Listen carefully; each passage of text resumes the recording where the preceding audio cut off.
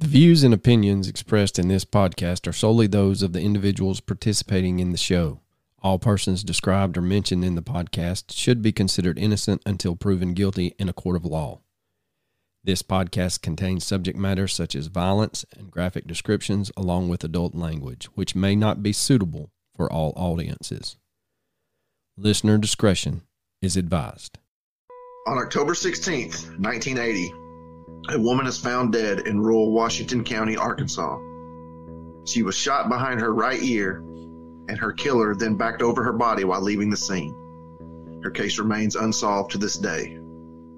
Join us tonight as we discuss her case with two private investigators near Fayetteville, Arkansas. You're listening to the Mysterious Brews podcast, and tonight we bring you the case of Gail Vaught.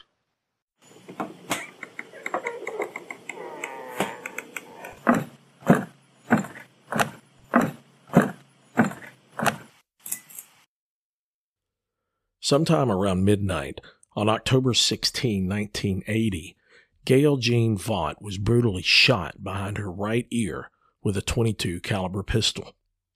She was then crushed by the murderer's vehicle when they backed over her body while exiting the desolate country road in rural Washington County, Arkansas. Gail was just 21 years old, with a great job and living in Fayetteville, Arkansas, before her body was found on a logging road by a passerby around 10 a.m. the next day. Join us as I, a certified Arkansas private investigator, with the help of numerous other investigators, work to solve this 42-year-old homicide, a case that's wrought with tales of Dixie Mafia, drug trafficking, corrupt law enforcement, and prominent business leaders in what some might call just another Ozark mountain murder. Welcome to a deep, dark, dank, moist basement somewhere in the bowels of Georgia. Tonight we have two special guests with us, two private investigators from Fayetteville. We're back in Arkansas, y'all. That's right. We're back in Arkansas. We keep going to the well when we need something good. But we were graciously contacted by Mr. Billy Bell and his sidekick Elaine, or maybe Elaine's sidekick is Billy. We ain't figured that one out yet. But we have got a doozy of a case for y'all tonight. These two private investigators have championed Gail's cause, I guess is a good way to put it. This is an unsolved mystery from 1980. Gail was 21 years old when she passed, and we'll just get into, y'all can go ahead and just tell us a little bit about what kind of person Gail was and how she came to move to Fayetteville, because she wasn't originally from there, was she? No, she wasn't. And thank you guys for having us on. Like you say, we picked this case up and doing our best to resolve it for the family, the surviving family of Gail Vaught. Yeah, Gail was originally born in Mountainburg, Arkansas, which is about, 30 minutes south of Fayetteville on Highway 71, between Fayetteville and Fort Smith. And small town, small Ozark Mountain hamlet town. And she was, raised up as a country girl and actually was a phenomenal basketball player. She even played college ball for 1 year, and then she changed paths and went to work on a road crew and ended up in Fayetteville, working on Highway 71 bypass. And in October, she was murdered and left for dead on a old logging road. So, and her family, both of her parents have since passed, and her sister, Janet, asked us to take a look at it, and that's what Elaine and I are doing, and looking forward to talking about it. And how did were y'all approached by her, or had you heard of the case before you were approached and you had kind of, thought, well, like most cases we cover in Arkansas, you were like, hey, something doesn't smell right? Yeah. Well, I think I spoke to you guys a few years ago about a 1984 case that I was working in. Yeah, in my research on that case, I came across a memorandum that was completed by the Arkansas State Police, CID, and it mentioned some of the same players that was in my 84 case having been suspected of murdering Gail. So just, running that lead to ground, contacted her nearest living relative, who happened to be Janet, her sister, and she was living down in Texas. And once we started talking, she was like, well, do you think you could work on Gail's case? And that was in 2016. You had sent me, we had kind of, just to give a peek behind the curtain here, this has kind of been in the works for, almost a year? Me and you have been discussing this case. You had gotten your hands on the investigative file, and that was the first time that I had the, I guess, pleasure, is what you can say, of trying to decipher a police investigation file. There is no rhyme or reason of how their filing, how their filing system works. Yeah, sometimes you get them and they're squared away, but I think in these parts, they're purposefully scattered. Yeah, it's kind of funny. Yeah. There's another case out there that they finally got the case file after a conviction, and it's taken, I think, 2 months for them to even get to where they can discuss what they found. Yeah. So, yeah, I mean, that was because I got frustrated at first. You had sent me the case file, and so I was like, I'm literally going to have to print this whole thing to keep it straight. It was kind of like that time when Coach he had to read the Old Testament. That's right. The these and the thous got him. Yeah, for damn sure. So, Elaine, how did you come about? Were you also did Billy just sweep you in? And he has bragged on you off air, of course, about your analytical skills and how well you can organize things. So how did you get tangled in this web? I'm still trying to figure that part out.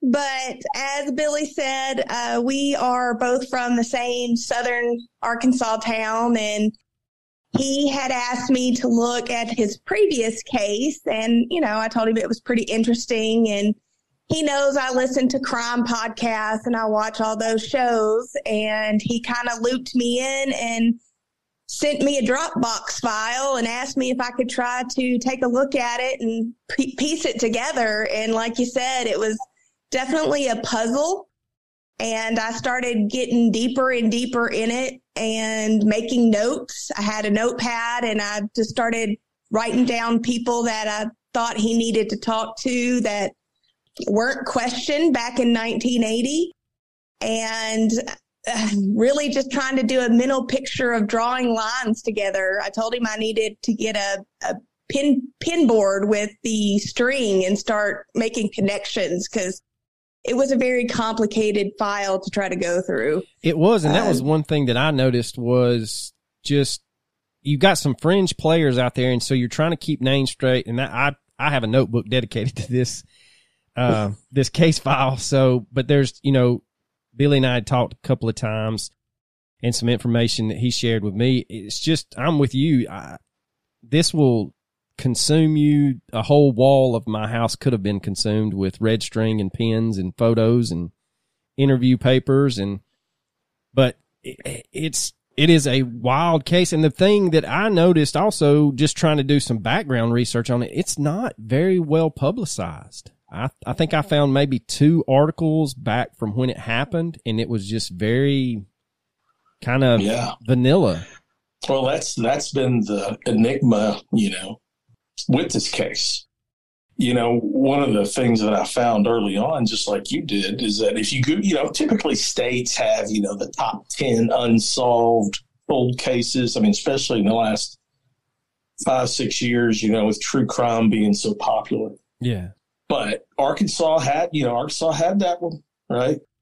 But, Gail Vaught wasn't anywhere near it. No one knew anything. No one, as far as I know, ever showed any interest besides Janet, her sister. And she kind of kept the case. Her mom and her sister is the one that kind of kept the case alive, just trying to, not necessarily not necessarily in the press, but they were they were their own investigative team. Yeah, and they were pressing law enforcement, Washington County Sheriff's Department.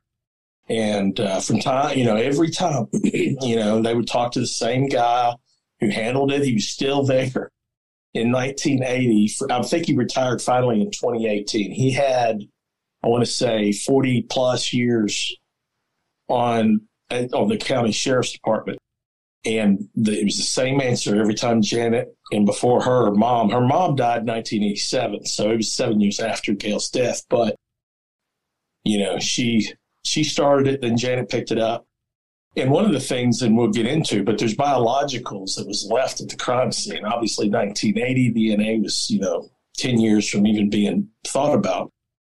But at the time, they used biological specimens to type blood, so forth and so on. So there was semen left at the crime scene in a condom, which law enforcement gathered as evidence and submitted to the crime lab. Well, from 1982 on, every time the Vaught family would check in, there was nothing, or actually later on when DNA came about, when the Vaught family was started asking about it, I was destroyed, sorry, and that was it.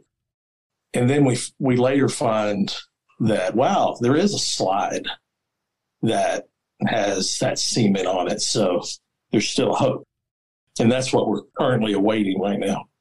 I'm glad you mentioned the biologicals, because I remember one of the big things in the Atlanta child murders were them typing his blood to one of the crime scenes, and then also one of the victims, they typed his blood into the station wagon. And so a lot of people, just especially that listen to true crime podcasts now, I mean, it's not always been DNA out there. So the fact that it did survive is amazing, but also it's funny, it's kind of like the Rebecca Gould case. There was some things that we magically found this when we went and looked in the file, and same thing, they had an investigator that had blinders on in that case, and once they got a fresh set of eyes on it, within 12 months they had a suspect. So hopefully y'all can help this sister out. But let's get back to just Gail in general. How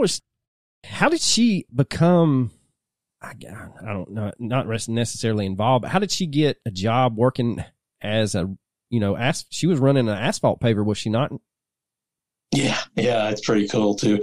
Well, like I said, she was a country girl. She grew up on a chicken farm and in Mountainburg, Arkansas, and she was the youngest of, I think, 4. And she worked on the farm with her daddy. She was a tall girl. She was, like I said, she played college ball. She was 6'2", and beautiful. Yeah, but she was just a country girl, and I guess she didn't want to, whatever females were doing back then. She wasn't interested in that. She wanted to go to work, so she got on with the road crew, DB Hill Construction, headquartered out of Little Rock, and she got on with them right after she left college in '78, working down in the Fort Smith Van Buren area.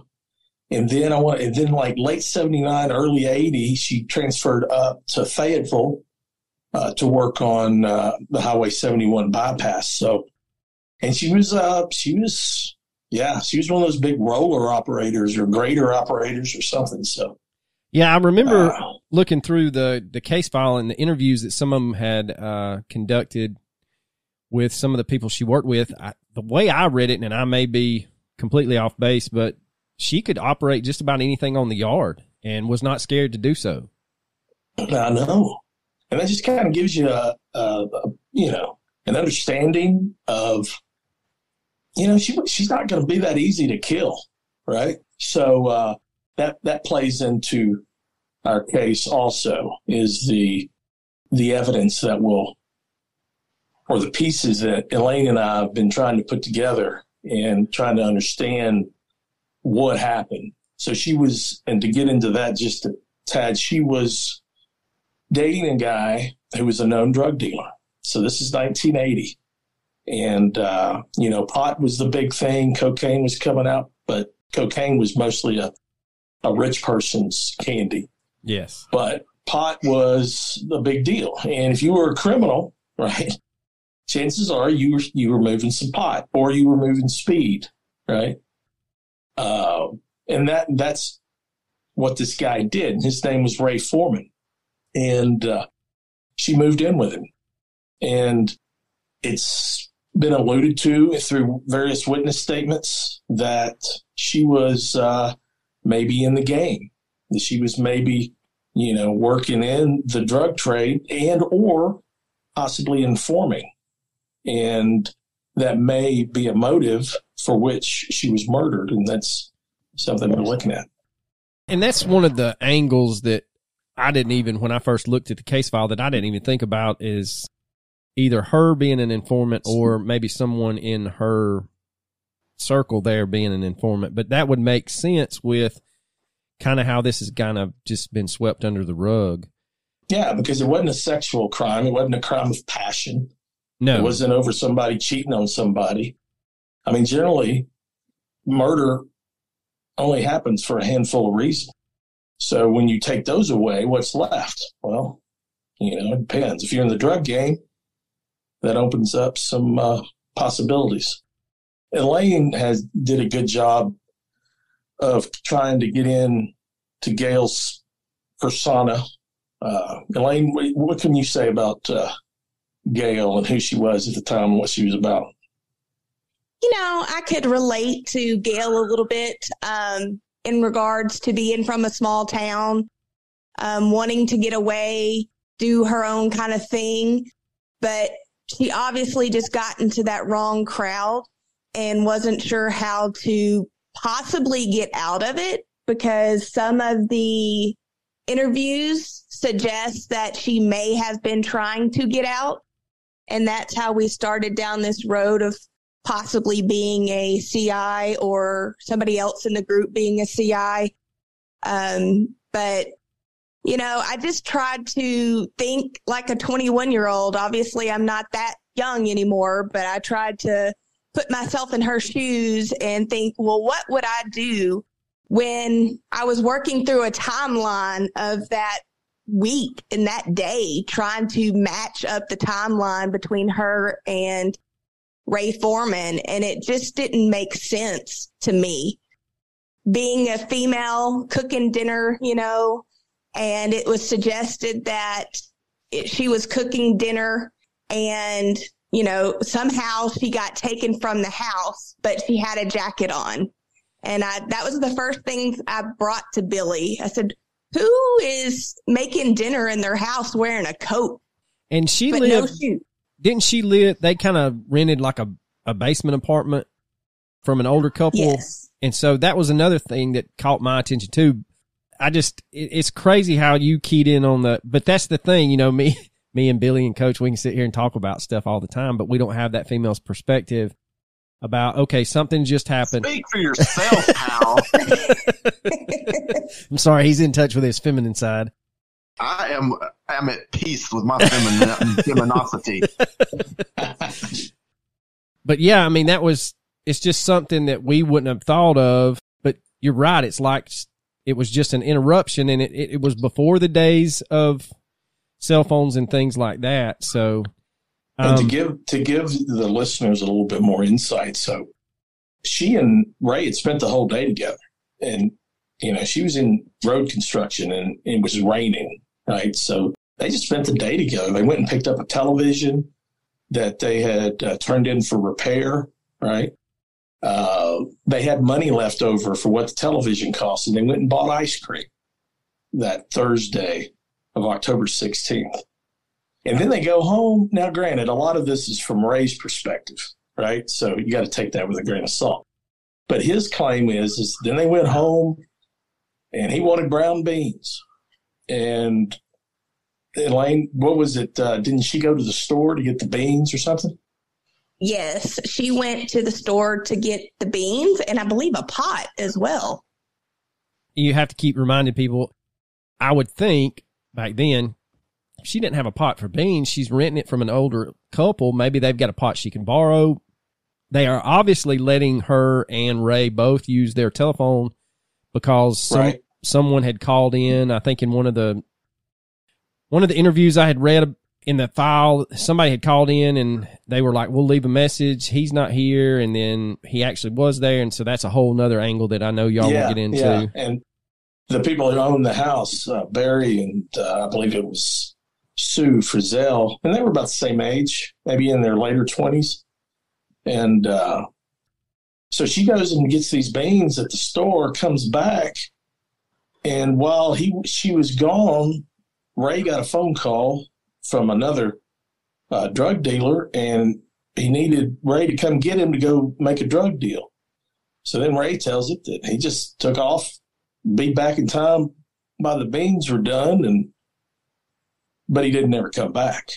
And so the timeline was after Ray left, conveniently, between that time and about 10 o'clock the next morning, someone came in, snatched Gail. She had her coat on and she didn't have her shoes on. And she was found about 4 miles to the west on a logging road, murdered, having been crushed by a vehicle. And her pants she was nude from the waist down. There was evidence of sexual assault because there was a condom with semen in it, which is, again, odd. And she was dead. So that's the mystery. And then trying to figure out by the case file of everyone they spoke with, and then talking to people today, which we've done. Yeah, and then that's where we are. Elaine, was there anything else that kind of stood out for you when you kind of try to put yourself in her shoes that night, or just in general working construction? Reading the interviews from the people she worked with, it seemed like she was pretty well respected by a lot of the guys that worked at the road crew, which suggested that she could probably hold her own, which I can relate to a little bit. I grew up with an older brother, and they tend to make you a little thick-skinned and tough around the edges. Yeah, they do. So, so like Billy said, we were like, man, how could somebody come in and get this 6'2" girl out of her house? And I just thought, being a 21-year-old, I'm not leaving the house unless it's somebody I know. And I'm not opening the door for somebody unless it's somebody I know. So that's kind of the route I started going down with Billy. I said, you know what? Being a young female in a house by yourself, even if you could take care of yourself, you're not going to open the door for somebody you just don't know to come in the house. Right. So that led me down looking at people that he either worked with or was an acquaintance with. And put her coat on. That's the oddest thing, I guess, to me is maybe, and I know you just hang on one thing sometimes, but the coat, I think there kind of echoes what Elaine said about knowing someone, but it almost seems like that she may not have known them well enough to invite them in. She just grabbed a coat and stepped outside to kind of talk. And then that's how they got her out of the house, because that would kind of explain why she kind of put a coat on but didn't put shoes and socks on. But again, I agree with you, though. She had to know someone. She knew them well enough that she was disarmed by seeing their face. Exactly. And then the list of suspects runs the gamut. Right. And before we get there, Elaine, talk about her shoes, not having any shoes on. Yeah. So I know with the coat thing, that's something I kind of ran with Billy. I thought, well, maybe she had her shoes next to the door. A lot of times when you come home, you take your shoes off. So maybe if somebody showed up at the house, she went to grab a jacket because it was October, it was raining. So she went to grab a jacket, and then maybe she was going to put her shoes on at the door when either she was shot behind the ear or she was taken advantage of and pulled out the door or something like that. But she was a tall girl. So those shoes, I think in one interview with somebody, they suggested that Gail was healed for her shoes. And when I heard that, I just laughed at Billy. I said, you know what? I don't know how many girls would probably fit the shoes that a 6 foot tall that's what I was woman about to wears. Say. I have a, and that was a former detective on this case. And that's what's laughable about some of these people. They don't even think about what comes out of their mouth. And Exactly. I coached high school softball, and we had some decently tall young ladies on those teams. And I can tell you, once they approach 6 foot, those shoes she's buying them off the men's rack. And so no ladies going after her shoes. I can tell you that. That's a fact. But yeah, was there anything else, Elaine, that kind of stood out to you just from the perspective of her cooking dinner and then kind of just being caught off guard maybe that night? Not really in regards to, the cooking of the dinner and being caught off guard. I know we kind of went back and forth regarding her lending her Jeep to Ray, just because there were a lot of interviews regarding that Jeep was her baby. And she took care of that Jeep. She didn't let anybody drive that Jeep. And for her to let him leave in it was a pretty big standout for both of us. Yeah, and that's another awfully convenient thing, right? So he drove I think, what was it, Elaine? It's like a 57, 58 Chevrolet, which was common in 1980. I was 15. I remember those trucks, and they were cool. There was something about the battery. Was that what? Yeah, he couldn't get it started. Right. He couldn't get it started to go get his drug dealing buddy. So he asked Gail to use her brand new, it was 1978 CJ7, I think.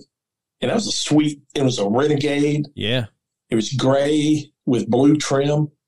And to Elaine's point, I bet you there's at least 4 or 5 statements in there about just that. How particular she was, how no one drove. Anywhere she went, she drove.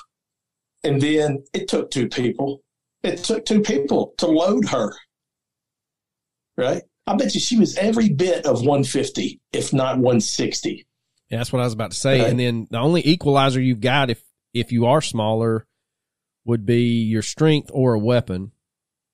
And right. But like you said, the evidence kind of leads you to that there is definitely another party. There's 2 members trying to get her where she was found. Yes. And, and we also explore the political corruption, the law enforcement corruption that was just pervasive in Arkansas, which you guys have told stories, talked about cases on that. Fahmy Malik was that's what I was about to ask medical examiner. Yeah. I was about to ask you, is this another Fahmy Malik? How could he pawn this one off on something? Yeah. I mean, at least he didn't write it up as a suicide. So that was a plus. Yeah. But there wasn't really too much for him to screw up on this one, because they did find that she was shot, but they didn't know that until she got to the crime lab, because it was a 22 round, a short, out of a pistol, and it penetrated the scalp, but it was between the scalp and the skull, so it didn't penetrate, but it did concuss her. Right? It knocked her out. Yeah. And so that's our theory. Our theory is that she was shot at the house, thought she was dead, and then transported and dumped. And then when they either opened the trunk or whatever, they realized she wasn't dead. And then, so they had to pull her out and run over her, and crushed her pelvis. And that was the cause of death. I know this is probably more information than either of you want to discuss, but do either of you feel like the condom with the semen in it, was that from the perpetrator, or was that something that may have been planted? Staged? I'll let Elaine take that. That was suggested that it was staged. It's awful convenient. You murdered someone and then you don't have that the thought to clean up after yourself and take the evidence away. True. But some of these people that are considered suspects in our eyes aren't the sharpest No, knife in the drawer. No, they're not. After reading some of those interviews, I was like, did you really say that? And they wrote it down? Yeah, so they weren't the sharpest knives in the drawer, so, anything's possible.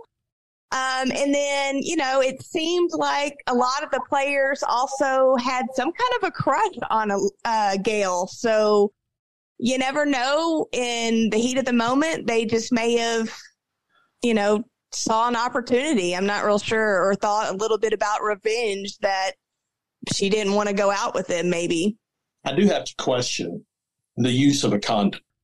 I mean, back in 1980, there wasn't AIDS. I mean, there were, STDs, but I don't think there was any reason to suspect that. So otherwise, and you're not worried about, her getting pregnant. No, right? that was the other thing that. Yeah, it's just baffling. So that suggests possibly a staged scene. And these people who were, I call them the, Dixie cartel or whatever you want to call them, which, they were just organized crooks to themselves. Right. But one of their MOs was setting up a patsy. Right. So that was just their book for hits. These hits, when they went down, it was either going to be a suicide or a straight killing with a patsy, or maybe and then the patsy, suicides himself.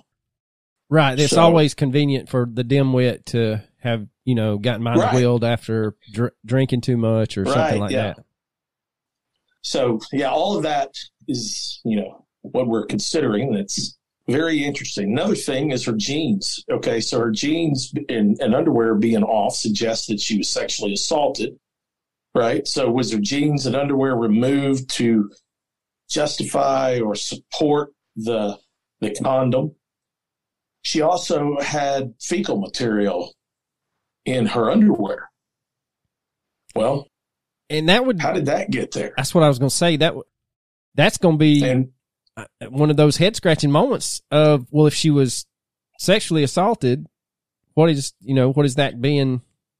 Well, it suggests that she lost control of her bowel before she was killed, or she was crushed, because she was crushed without her jeans on, because there's abrasions on her skin that indicate that. Right. So it leaves, I think, it leaves the assumption that she may have lost control when she was shot and concussed or knocked out. And that's another thing I had not thought about until you brought it up about that not penetrate. I had read it not penetrating the skull and things like that, but it didn't dawn on me till you mentioned that earlier. She would have bled like she was shot in the head. So, I mean, that right. And there was no blood pool right at where she was found. So that suggests two crime scenes. Correct. Yeah. That supports our theory that she was shot, that she was shot at the house and then moved to where she was dumped. I had kind of hinted at it, but the laundry list of suspects, I guess, or players, let's just call them players in the game. That'd be an easier way to kind of keep this. Well, you've got the Frizzels, or was it the Frizzels they were renting from? Yeah. Okay, so do you think they're tied anyway into it, or do you think they were just clueless? And no, I think they're all.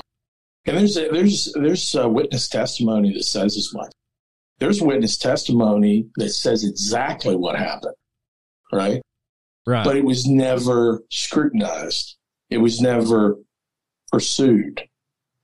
So that it does suggest, it doesn't say exactly that Barry Frizzell was involved in it, but it heavily suggests that he was. And, when we discuss this in Ozark Mountain Murder, we'll get into that. Hey guys, Arlo here, and if you are struggling with the old caffeine in the morning, I have got the fix for you. It is called Magic Mind, and it is just a little 2-ounce shot that you drink with your coffee or your energy drinks in the morning. It is chock full of greatness, and it will get you focused, and it really actually has the L-theanine and that lowers your cortisol hormone, which helps absorb that caffeine that you're intaking. Now, Magic Mind has nootropics, adaptogens, matcha green tea, and 12 magical ingredients. That matcha boosts your energy. The adaptogens help with relaxation, and the nootropics keep you focused. A bonus is that it has vitamins C and D along with the echinacea to help your immunity. So head over to magicmind.co/brews and enter the promo code BREWS20. That is brews20, BREWS20. And that will give you a 20% off coupon for either a one-time purchase or subscription to a monthly dose of Magic Mind. We're going to get into what the possible motive really was and whether it was her informing, what was it someone else informed and sold her out? Was it her stealing a large amount of dope from a pot farm? All of that surfaced in the investigation, but it was never taken to ground. And that's what Elaine and I are doing. Right. And that's one thing that with y'all being near, it's kind of the curse of our format. You know, we are hitting cases every week. Some of them, like the one we originally had you on, shameless plug here, episode 35, those run sometimes a couple of episodes and then we're off to the next case. And so I'm kind of very envious about how you know, something local like that, you can get in there and really immerse yourself and do those, because I feel like it's been so long. A lot of these people kind of think that they've gotten away with it. So their guard's going to be down a little bit if you start asking questions, you know, and especially having Elaine there with you when you're asking questions, that's kind of going to disarm them as well. So, you know, it's just, hey man, you can talk to me. Her sister's looking for things. And so that's the angle that really. Well, that's the trick, right? Right. Yeah. That's the game inside the game. Right. Is getting people to talk. Right. And that is, you know, for any aspiring either law enforcement or private investigators out there, the key is the environment and what do you think it's going to take to get this person to talk to you when they clearly have never wanted to talk about this over the last 42 years? Is that they were scared to death. Right. Right. And and you talk about a game inside a game. That's another game inside a game, is the culture of fear in this region. Right. It's rampant. Years and years and years. We've run into people. Yeah. Yeah. We've run into it with Sheriff Baker. Right. Oh yeah. I can't tell you, you know, we covered Billie Jean's case and yes, Coach, within the last 2 months, about once a week, we'll have someone that has found Billie Jean's case because unfortunately no one covered her case except us. And they'll, you know, get on, like you said, first thing they'll do is get on Google and see if there's anything in Billie Jean's case. Well, one of the top 2 searches is our podcast because no one investigated it. And so Michael Whiteley with the Arkansas Democrat Gazette, he's since passed, but he is what I consider, now he was a journalist, but he is one of the true heroes in Arkansas for being fearless. Yeah, those scathing articles he wrote about Sheriff Baker while he was still alive proves that he had quite the backbone. Yes. And I've managed to get to know the guy that was assisting him. He was young and just an assistant, carried his stuff for him, really. Yeah, especially, and did a lot of the research in the Madison County courthouse. And he describes it. He sets it for you in the stories, you know, where people would walk up to Whiteley just when he's walking out of the courthouse to his car, you know, threatening his life, his family's life. And Baker would be there. He'd just say, leave him alone. Just leave him alone. And that's crazy. So, I mean, it is absolutely crazy. Yeah, it's movie stuff. It is. Yeah. And we've not been able to, not trying to hijack this episode, but the thing is with y'all, I'm trying to tie this back into y'all being local. We get emails from people that are around her case, and we can't go sit down face to face with them. If I could just even if Coach and I could travel a couple of hours to get there and sit down with some of these, we've had some family members contact us about her case. We've had the other side of the family member, cousin. So it's starting to work its way into that nucleus. But I mean, Baker still rules that county and that region from the grave. Yeah, we've had people tell us straight. Oh, sorry. No, we've had people tell us straight up that they're not willing to talk. Absolutely. They're like, don't mention me. Don't say anything. Don't do this because I don't want anything to happen to me. Yeah, and I'll tell you this. Yeah, I met him. I never met him, rather. I never met Sheriff Baker. I was in the Army on active duty during that era in the 90s before he died. But I have close family members who live in that county, and I have good friends who, knew him personally, went hunting with him, went to deer camp with him. And I understand that because they would be the first one to tell you, say, look, he wasn't an angel, but he took care of the people in Madison County, right? So with that, he built a strong sense of loyalty to the citizens there, and therefore the witnesses. I don't think Baker had anything to do with Billie Jean's death.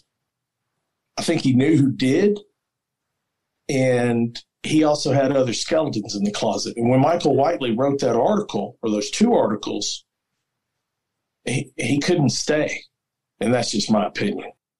Right. And when I say he couldn't stay, he himself was taken out. Yeah. Right. And that's kind of the angle that we've kind of gone back and forth in Messenger with some of these people that'll contact us is they said one of the things in the Billie Jean case was, well, like you said, he took care of the people in the county. One of the things that he kind of harped on was not driving through that low or high water bridge because he had seen enough people get swept away and things come through there.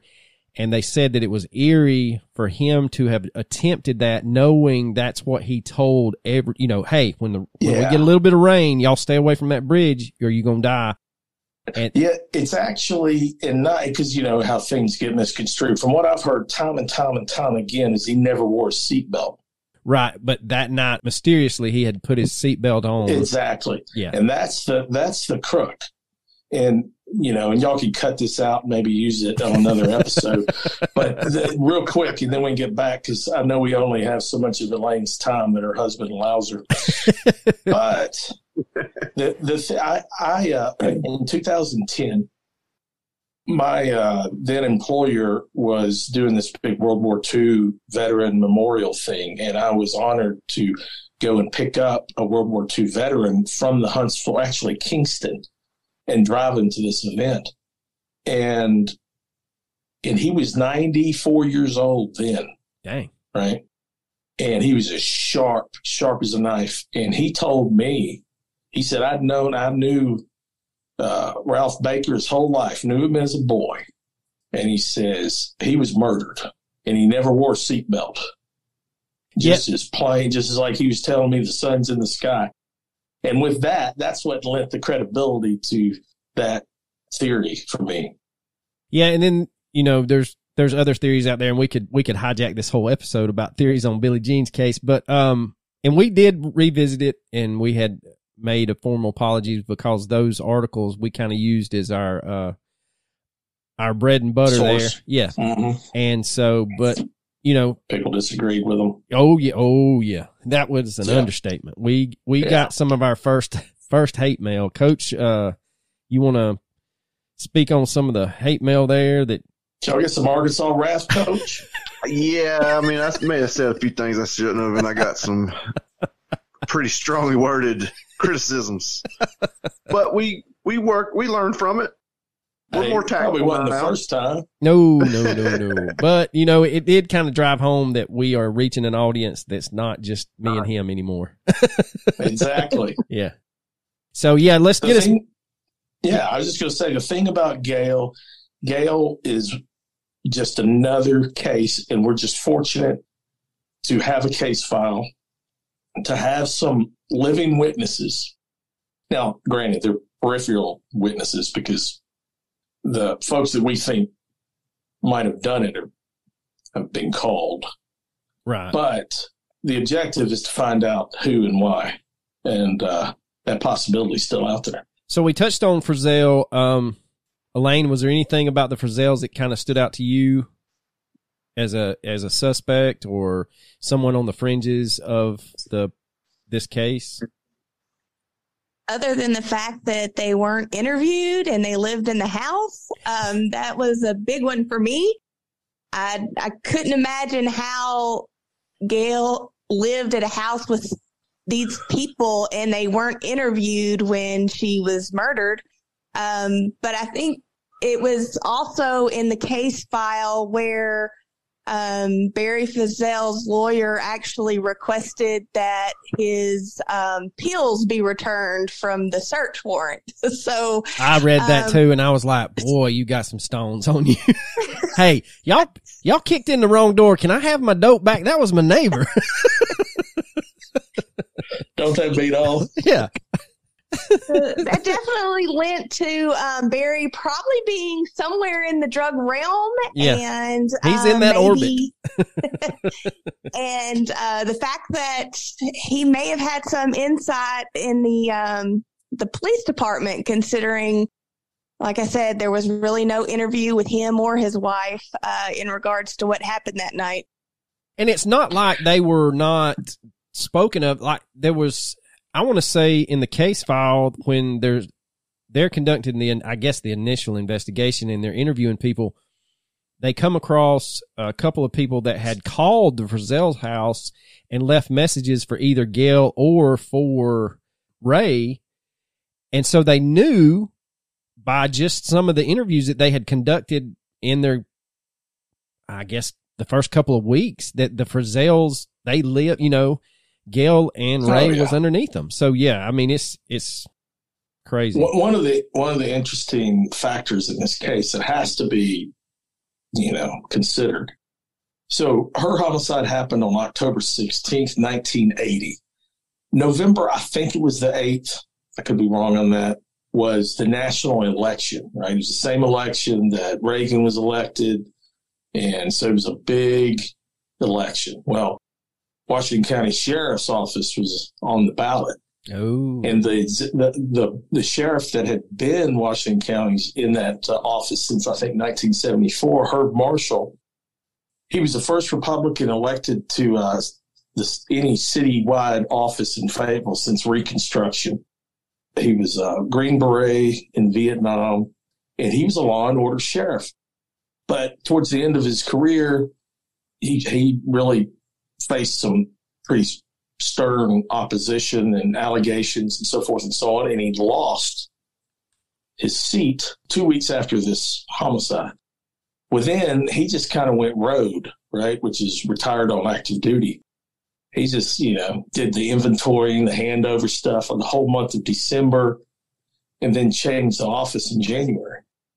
And then with that, you had turnover. Right. You had a lot of folks that the new sheriff didn't want from the previous administration. Right. And you see that in a lot of these smaller communities. Yeah. And we've covered cases in Louisiana where it had happened, and cases get pushed to the back burner. But yeah, go ahead. No, I mean, that's it. I mean, and priorities change, right? People start focusing on election promises. And plus, who was this girl? She's from Mountainburg. Nobody knows her here. You didn't have any big, money dogs walking up and saying, we want this, cleared. We want this person found. You didn't have the media beating down their door because nobody, the Vaught's was a farm family from Crawford County.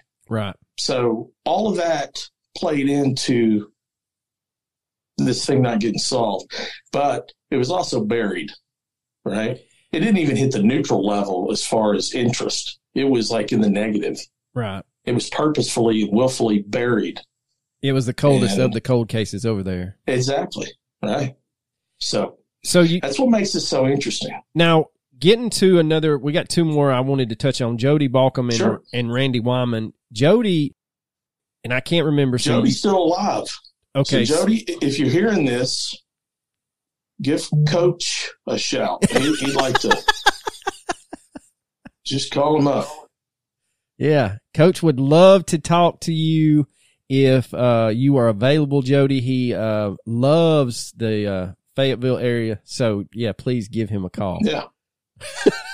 So, yeah, Jody's still alive. He was one of Ray's buddies. You know, they just sold dope and drank beer and chased women. Now, was it Jody that was trying to help him take his truck to get it fixed, or was that someone else? Elaine? That was Jody. Okay. All right. Yeah. Yeah. So, yeah, I was trying to think that whole dynamic, it's almost like you had alluded to, Elaine. Sometimes they're not the brightest in the interview process. And I'm like, y'all, you two bumbling idiots, if we could get someone in there with half a brain to just ask the right question, then this thing probably would have been solved. Because it would have been so easy to, separate them kind of thing. But that kind of ties into what y'all are going to cover. So I won't go into that. But now, was it Jody? There was something in the case filing. You can correct me if I'm way off here. Wasn't it alleged that one night Gail and Ray had gone to get some drugs or some beer from somebody, and they stopped by a liquor store and they picked up somebody and they took them to another house? That was the night that she was killed, and we have our theory on why they were doing that. This is Ray and Jody. Elaine, you want to touch on that? So, yeah, the night that Gail was killed, Jody calls Ray, says he needs a ride to go do his drug deal. And they end up going house to liquor store to another house. They pick up another person, go to another. So we kind of just got the feeling they were trying to gain as many alibis as possible for where they were that night, and trying to be seen by as many people as possible.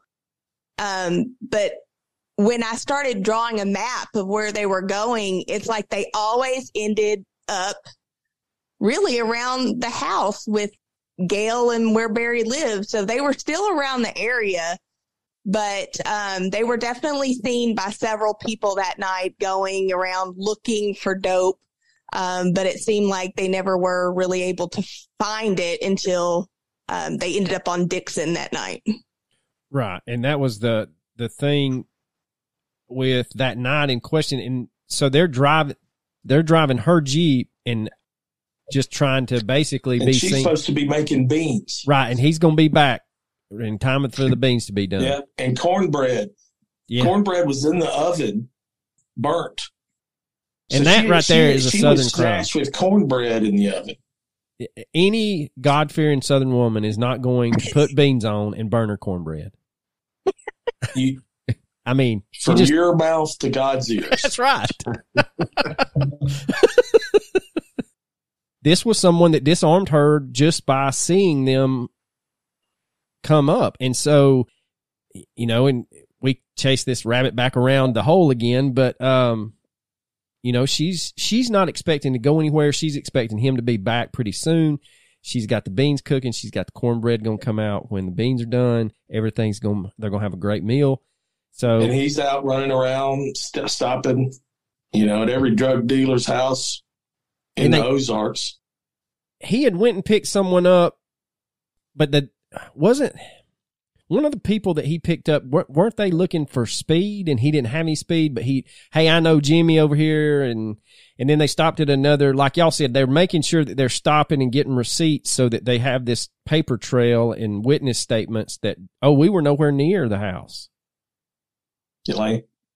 Yeah. So they went to pick up a friend, and that friend wanted it may have been speed. I'm not real quite sure what they were looking for.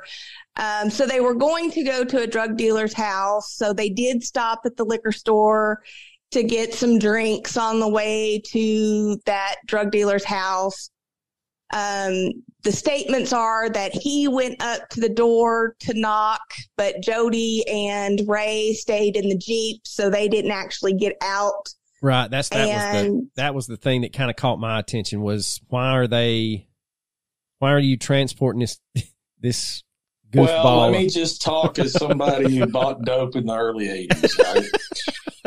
So back then, if you were looking for pot, right? And it was like, I know so-and-so's knows somebody. Then you go pick up so-and-so. It's like, hey, man, you know anybody that's got any pot? And he'll like, yeah, I think Billy Joe's got a pound. He's splitting up. But Billy Joe ain't going to talk to you. So you got to take homeboy with you to go visit Billy Joe and see if he can go in and get it. I come in on the tail end of that. So there were some Friday nights and some Saturday nights in our little town that you find yourself nowhere near where you should be. And you're asking yourself, is this really how my life's going to end in the back of a Camaro? In this part of town? Yeah. My mama's not going to be proud. So yeah, I can. And I hope I put on new drawers. Yeah, today. That's right. I ain't going to embarrass her. I showered before I left the house now. But, no, yeah, that is that. And I guess and if there's anybody else that I've left off, feel free to bring them up. But Randy Wyman, how does he play into this jigsaw puzzle? I think Elaine's got a good read on Mr. Wyman. So Randy Wyman, where do we start? So I believe at the time of Gail's murder, he was actually involved with Ray Foreman's ex-wife at the time. I think that's right. But he had also had a little bit of a crush on Gail Vaught. That's right. There was kind of a little bit of a quasi-love triangle. Yeah, I can't even say it was a triangle. It was more of a square going on here. But Randy was also, I guess, upset because he claimed that Ray had stole some marijuana plants from him. And so he had tried to get some money back from Ray regarding those. And it seemed as if he brought a couple of guys over to the Frizzell house trying to get that money back just a week or so before Gail's murder. But he wasn't really questioned too in depth by the police at the time regarding his whereabouts that night or what he was doing. But it seemed as if, he had a grudge against Ray is the way they tried to put it out as, because he says Ray beat his ex-wife who he was now in a relationship with, and he had stolen pot from him and he was trying to get that back or the money back from that. Well, if he'd have just stopped with saving the woman's honor, he might have had a little credibility, but you lose all credibility when you're like, I gave him a couple of plants and he just never paid me for them. Yeah. So there was a little suspicion around Randy's motives that could have come across at the time. Right. And that was the one thing that I noticed in my just green, wet behind the ears dive into that case file is how every time it seemed like he opened his mouth, he kind of either he like self-incriminated himself, or B, he showed how not smart he was. And I'm trying to be nice. So, that's something that doesn't usually happen on this podcast, is me trying to be nice. But that whole Randy is I think Randy could have his own couple of episodes for y'all's podcast. I mean, what did Randy do today? And then y'all could just, just go off on what Randy had going on.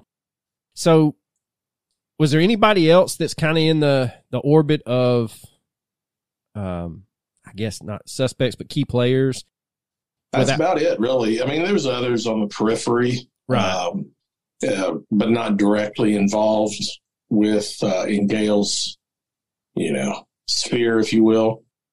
But yeah, we look forward to sharing what we've dug up, and we're going to develop some theories, right? And we've got a couple, mentioned one or two on here, got a couple of other ones that we're going to get into, and hopefully, we're going to solve this thing. We're going to solve this thing in the first inaugural season of Ozark Mountain Murder, and if that's the plan anyway. Well, we wish y'all all the luck in the world, and like I said, anything that we can do to help y'all, we can. We're roughly 10 hours away, but Coach is learning the Westbound and Down song, and he's going. That's why the good Lord with beer, right? That's why the good Lord invented duck season. That's right. That's right. A reason to come to Arkansas. So. Beer and duck season, even and now that Elaine has kind of let the cat out of the bag that she's a bass fisherman. I mean, that's another thing. You can bass fish almost year round. I mean, you can get me out there pretty quickly. That's a fact. I was just about to say, I do have a bass boat in the yard, and I'm only about 5 seconds away from the ramp. So there you go. There's always beer in the fridge. Got a bass boat and a Maytag. And Coach can operate a dip net like y'all have never seen. All I need is a good dip man. He is your man. He works for pennies on the dollar. I don't have a lot of pennies, but I do have a lot of beer in the refrigerator. There you go. That's all you need is just have Coach sit on his own cooler, and he'll just switch arms when one tire's out. Damn straight. And then use the good arm when a fish is on the hook. That's right. That's right. So is there anything that y'all would like to kind of highlight that your podcast is going to dive deeper into that we've covered tonight? Or well, you guys have done an amazing job covering, these cases. I know some people try Wait. Say that one more time. I want say it one more time. Well, I tell you what, y'all have done a fabulous job.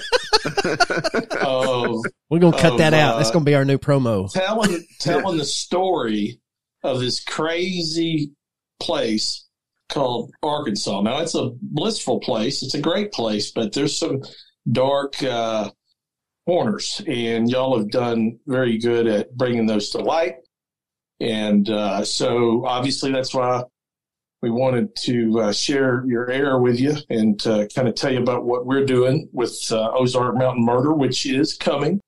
It's in pre-production now, and we hope to get that out to folks on Spotify podcast here next couple of months.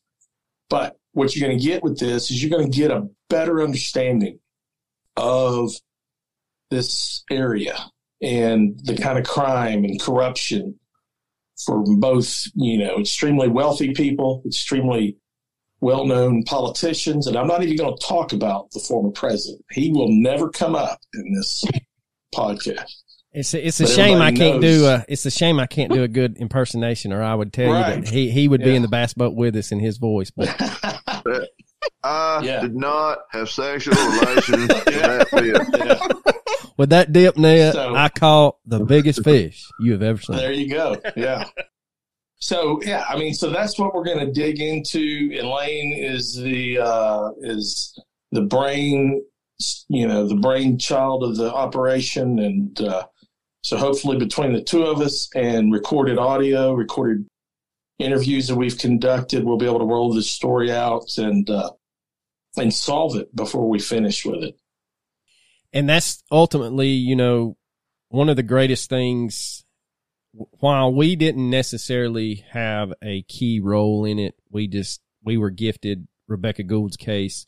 But the day that you find out they had arrested someone, I remember it wasn't long after that they had kind of said that he was going to plead guilty. And I found directions to where she was buried, and just overcome with emotions, never knowing her, but just feeling like just in that justice in that small little window that we got and I tell people this all the time, that picture that's used in her case, she reminds me of a young lady that I coached in softball who passed away at a very young age in a car accident. And so I think that's why I kind of gravitate towards her case more, but it is. And we wish y'all all the luck, and like I said, anything we can do to help y'all, if you need a fresh set of eyes, need some comedy relief, give us a call. We, you need a meme. I just want to watch Coach shoot a duck. Oh, hey, it's a sight to be seen. Well, that's what I'm saying. So, if anything, besides solving Gail's murder, if we can make that happen, icing on the cake right there. All right, well, Billy and Elaine, thank y'all so much for coming on, and like you heard both of them say, they are going to start a serial podcast, and they are going to dive deep in this case.